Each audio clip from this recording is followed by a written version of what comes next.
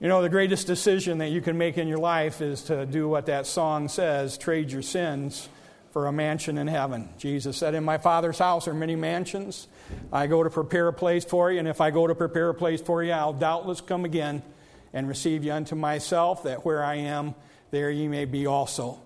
And so every single person here this morning, the greatest decision that you can make is to receive Jesus Christ as your Savior. Admit that you're a sinner. The Bible says we're all sinners. For all have sinned and come short of the glory of God. There's none righteous, no, not one.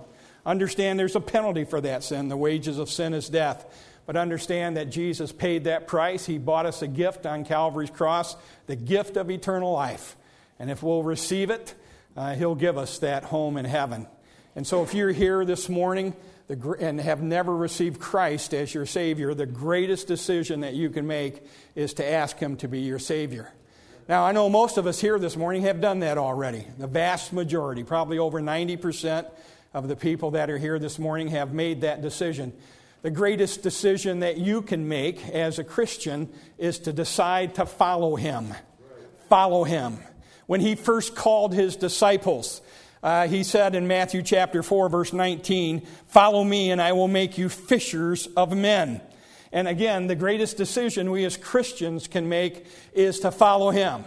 This morning, I want to tell you a story. I want to tell you a story about some people that had made that decision. A group of people that had decided, I want to follow Christ. They heard Him teach that day by the side of the Sea of Galilee. There was a great crowd gathered, and He was on a boat and used a boat as a platform and as a pulpit. And He taught the people that day some parables. We talked about them in Sunday school. We read what happened at the end of the day. At the end of the day, He had His disciples send away the crowd, and they got in the boat with Him. And He said, let's go to the other side. Let's go to the other side of the sea. And in verse 36 there, it says, there were also with Him other little ships. Other little ships. This event, this account is reported in the book of Matthew. It's reported in the book of Mark. It's reported in the book of John. Of course, Matthew and John were disciples. They were there. Mark was not a disciple. Most people think that Mark wrote the Gospel of Mark based on what Peter told him. And so Peter was there. So 3 disciples, and yet only one notices that as they started out on to reach the other side of the sea, that there were some other little ships. Now the people in those other little ships had good intentions. They wanted to follow Christ. They heard Him teaching all day, and they didn't want to stop. They wanted to go wherever He was going.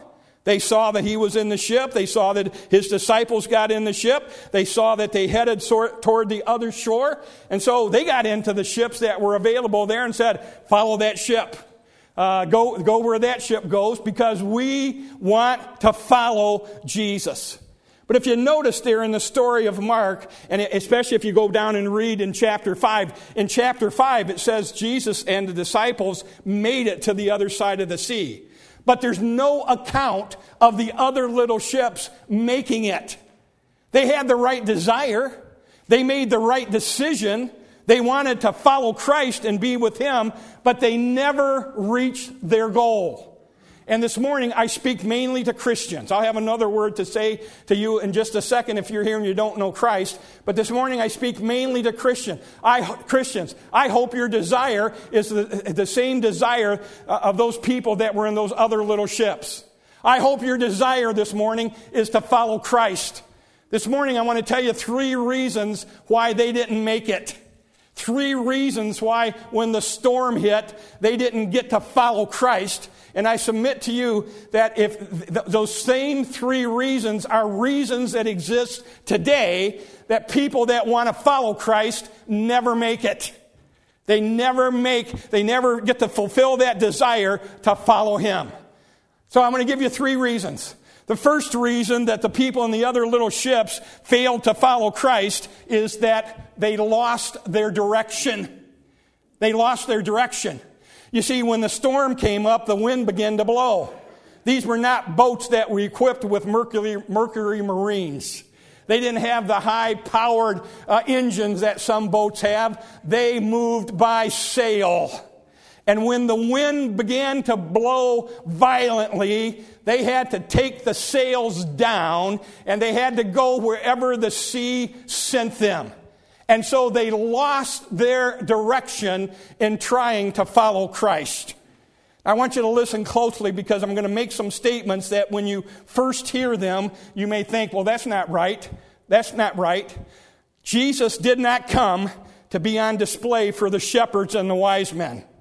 Jesus did not come to debate with the scholars when he was 12 years old in the temple. Jesus did not come to heal the sick. Jesus did not come to feed the hungry. Jesus did not come to raise the dead. Jesus did not come to control nature. Jesus did not come to teach. He did not come to preach. He did not come to build the church. He came for one reason. He told us that reason in Luke chapter 19, verse 10. And by the way, all the other things he did were good. I mean, they were wonderful. But they were all sort of icing on the cake. They were all sort of fringe benefits for the main reason that he came. The main reason he came, he told us, I have come to seek and to save that which was lost. He came looking for sinners, to point them to himself, to have them trust him so that he could take us to heaven one day. Now listen, I'm going to make some more statements. Again, when you hear them, you might think they're not true.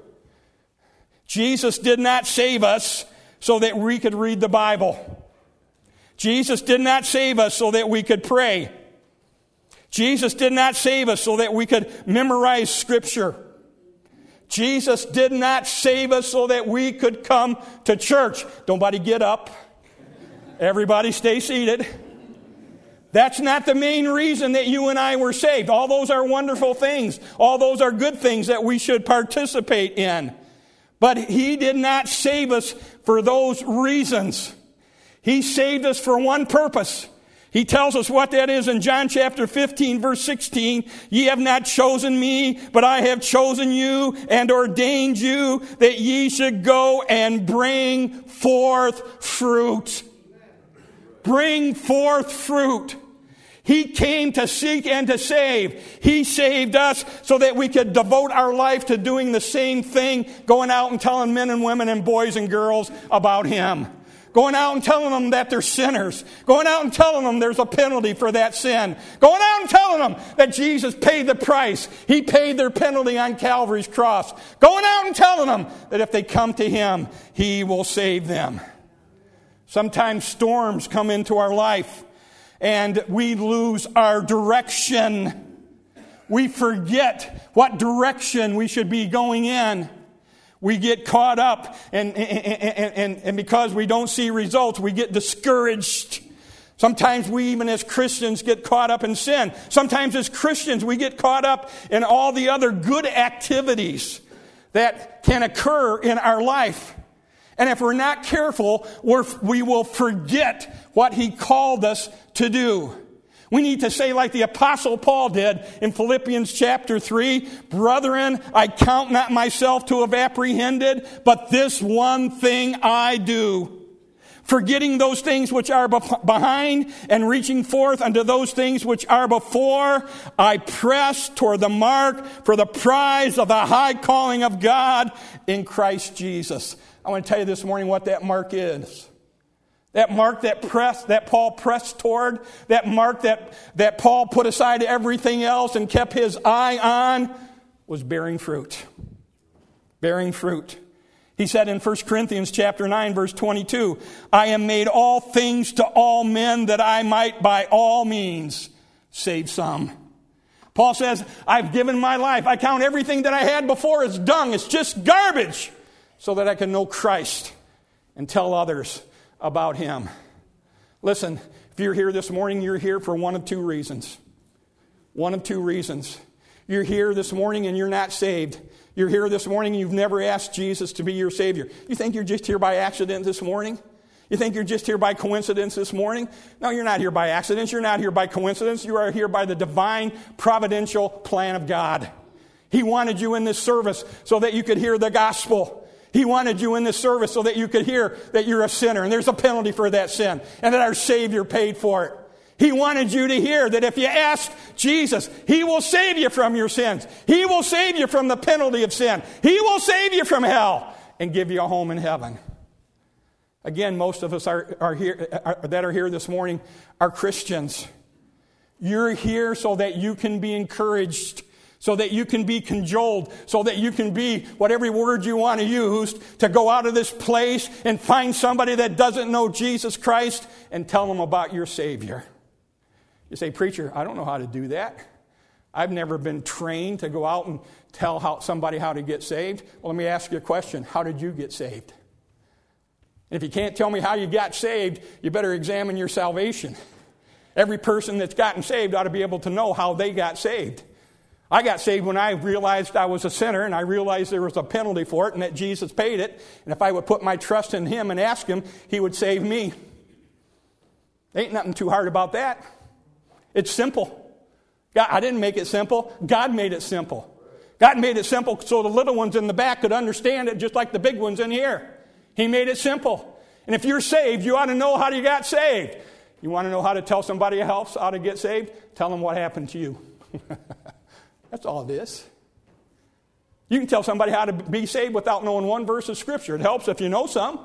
It helps if you can quote some verses from the book of Romans, but you can tell somebody how to get saved without knowing one verse of Scripture. That's the direction that God wants us to go in as Christians. And if we're going to follow Jesus, we need to go in that direction. And I'm going to tell you something else. You will not find happiness and joy as a Christian unless that's what you're about. I've used this illustration before, but it makes the point. Somebody tell me what this is. It's a pen. The writing instrument, if you want to get technical. Purpose of this is to write. We use this for all sorts of other things. We use it to scratch your head. We use it to clean our ear. Some of us use it, well, never mind. Here's my point. If this thing had feelings, it would not be happy doing this, or other things.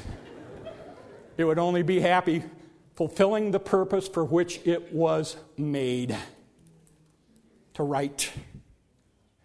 In the book of Ephesians, the Bible says, "For by grace are you saved through faith, that not of yourself, it's a gift of God, not of works, lest any man should boast. For we are His workmanship, created unto good works, and those good works are to follow Christ and go in the same direction that He went and bear fruit." So these people in these other little ships, they didn't get to follow Christ because they lost their direction. Number two, because they were selfish. Now, I know some of you might say, be careful, preacher. You're about to quit preaching and begin to get meddling. That's okay. Sometimes preachers got to meddle as they preach. They were selfish. You say, what do you mean they were selfish? How can you tell they were selfish? Well, what does the Bible say? The Bible says that the waves beat into the boat so that it was now full. Anytime you take more in than you give out, you're selfish. Anytime there's more coming in than there is going out, you're selfish. Now you might say, well, that's really a stretch, but no, it's not. Because if we're going to follow Christ, we cannot be selfish. If we're going to follow Christ, we have to be like Him. There was nothing selfish about Jesus Christ. He was a gift from God, and He gave Himself. He said one time, "No man taketh my life from me. I'd lay it down willingly." God gave Him as a gift, and then He gave His life as a gift. And if we're going to follow Him and go in the same direction that He's going, we've got to learn what it is to give. Let me just be real practical for a minute. Let me tell you some things we're selfish with. We're selfish with our time. God gives us all of our time. He gives us 168 hours a week. All He wants back is 1/7 of it. He said in the book of Exodus, 6 days shalt thou labor and do all thy work, but the 7th day is the Sabbath of the Lord thy God. In it thou shalt not do any work. The Lord blessed the Sabbath day and hallowed it. So figure it up. He wants 1/7 back. He wants 24 hours. Now, I think God's a reasonable God, and I think he knows in those 24 hours you got to sleep. So take 8 hours away that you're going to sleep on the 24 that you're going to give them, and you got 16 left. So let's just do some calculating. You come to Sunday school, that's an hour. You come to church in the morning, that's an hour. You come to church in the evening, that's an hour. You come on Wednesday night, that's close to 2 hours by the time we get everything done. So that's 5, and I'll just throw one in for the transit time. So 6 hours a week. 6 hours a week of the 16 that we have left from the 1/7 we're going to give God, we could spend coming to church. Now again, I don't mean to meddle, but some people come to church on Sunday morning 1 hour and say, that's enough. Say, preacher, I'm not meddling. I'm just doing some math with you. Just consider me a math teacher this morning. He wants 1/7 of our time. And if you take 24 hours and minus the 8 you want to sleep, you still got 16. And I figure you could spend 6 hours coming to church and come every time the doors open throughout the week and still have 10 hours left over that you owe God. I always think it's a good idea that you pray and read your Bible every day. And so, let's say you take an hour a day doing that. An hour a day reading your Bible, an hour and some more of that hour praying. That's another 7 hours. So that's 13 hours. Out of the 16 of the 24 that's his, you got 3 left. What are you going to go do with those 3? Let me give you a suggestion. Find somebody that needs to hear about Jesus and tell them. Find somebody that's never heard the gospel, or find somebody that you can reach with the gospel and tell them about Jesus. We're selfish with our time. We're selfish with our possessions. God gives us everything that we have. He says he wants a 10th back. Malachi 3:10, bring you all the tithes into the storehouse. Let me just remind you, a 10th is a 10th. It's off the gross, it's not off the net. If you gross $1, he wants a dime. If you gross $10, he wants $1. That's God's. That's God's. That's God's. You're not giving God anything when you tithe. You're just giving back what belongs to him. So we're selfish with our time. We're selfish with our possessions. We're selfish with our Savior.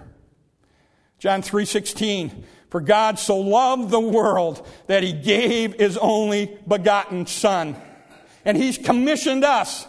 He said, go ye into all the world and tell every creature about the Savior.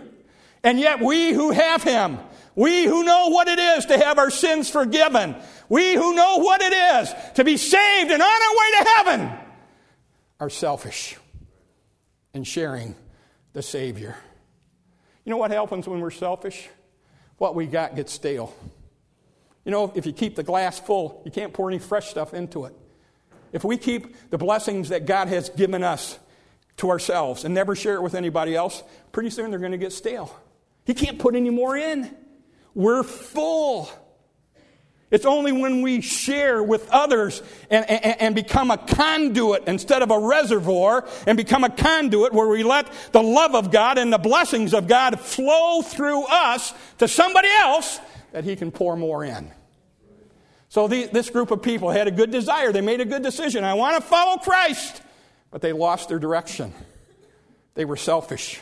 And then number 3, they had the wrong captain. They had the wrong captain.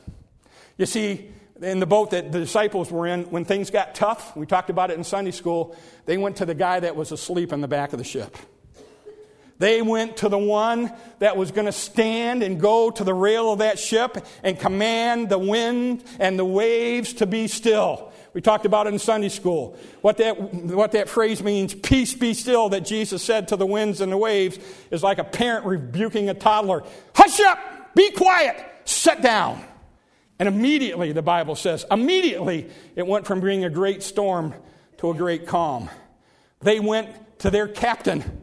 They went to Jesus Christ. You see, the other little ships that were on the sea that day, they had captains, and I'm sure during the storm that the people in those ships ran to them, but their captains couldn't do anything. All their captains could say, hang on and pray. Hang on and beg God that he'll give us mercy and get us out of the storm. But the captain of the disciples, the one who was in charge of the ship that the disciples were on, stood up. He arose and he said, peace be still. And there was a great calm. We don't follow Christ because we haven't made him the captain of our life. We made him our Savior, but we haven't made him the captain.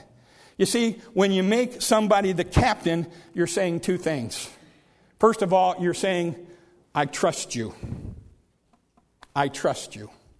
You know, when I used to work, I used to travel a lot and I used to fly a lot. And I used to work for a guy, and when we traveled together a little bit, and every time I noticed when he got on a plane, he would look at a little plate that was on the side of the door, and then he would look into the cockpit. And one time I asked him, I said, what are you doing when you get on a plane? He said, I look at that little plate to see what year the plane was made in. I look into the cockpit to see what the pilot looks like. He said, if I don't like either one of them, I get off. I saw him get off one time. The plane was built in 1954. He says, that's past my date. I'm getting off. But when we make Jesus the captain of our life, what we are saying is, I trust you. I trust you to get me from where I am now to where I need to be. And most of us have trusted him for our eternal destination. We've trusted him to get us home to heaven, but sometimes it's hard for us to trust him to get us through Monday, to get us through Tuesday, and to get us through Wednesday. And I submit to you this morning, if you don't trust him to get you through Monday and Tuesday and Wednesday, he's not really your captain because you're not trusting him. And then the second thing we say when we make somebody the captain of our life is that we're going to be obedient. I'm going to put myself in submission. I'm going to submit myself to you. I'm going to put myself under your subjection. When you give me an order, I'm not going to question it. I'm not going to ask why. I'm not going to argue with you about it. I'm just going to say, yes, sir. And I'm going to get about doing it. Now, if he's our captain, we're going to trust him. If he's our captain, we're going to be obedient. And if we're only going to be able to follow him as we make him our captain. As we remember the direction that he went and that he wants us to go. That we share like he shared, and that we put him in charge of our life and trust him. So let me ask you this morning. Again, if you're here and you're not saved, you're here for a reason. You're here to hear the gospel. And in just a second, I'm going to invite you to come if you've never received Christ, and I'll have somebody take this book, the Bible, and show you how to ask Jesus to be your Savior. But if you're a Christian this morning, are you following Christ? Are you? Are some of these things keeping you back from following him? The greatest decision that you can make as a Christian is to follow him. Follow him. Follow him. Let's pray. Father, thank you for today. Thank you for your word.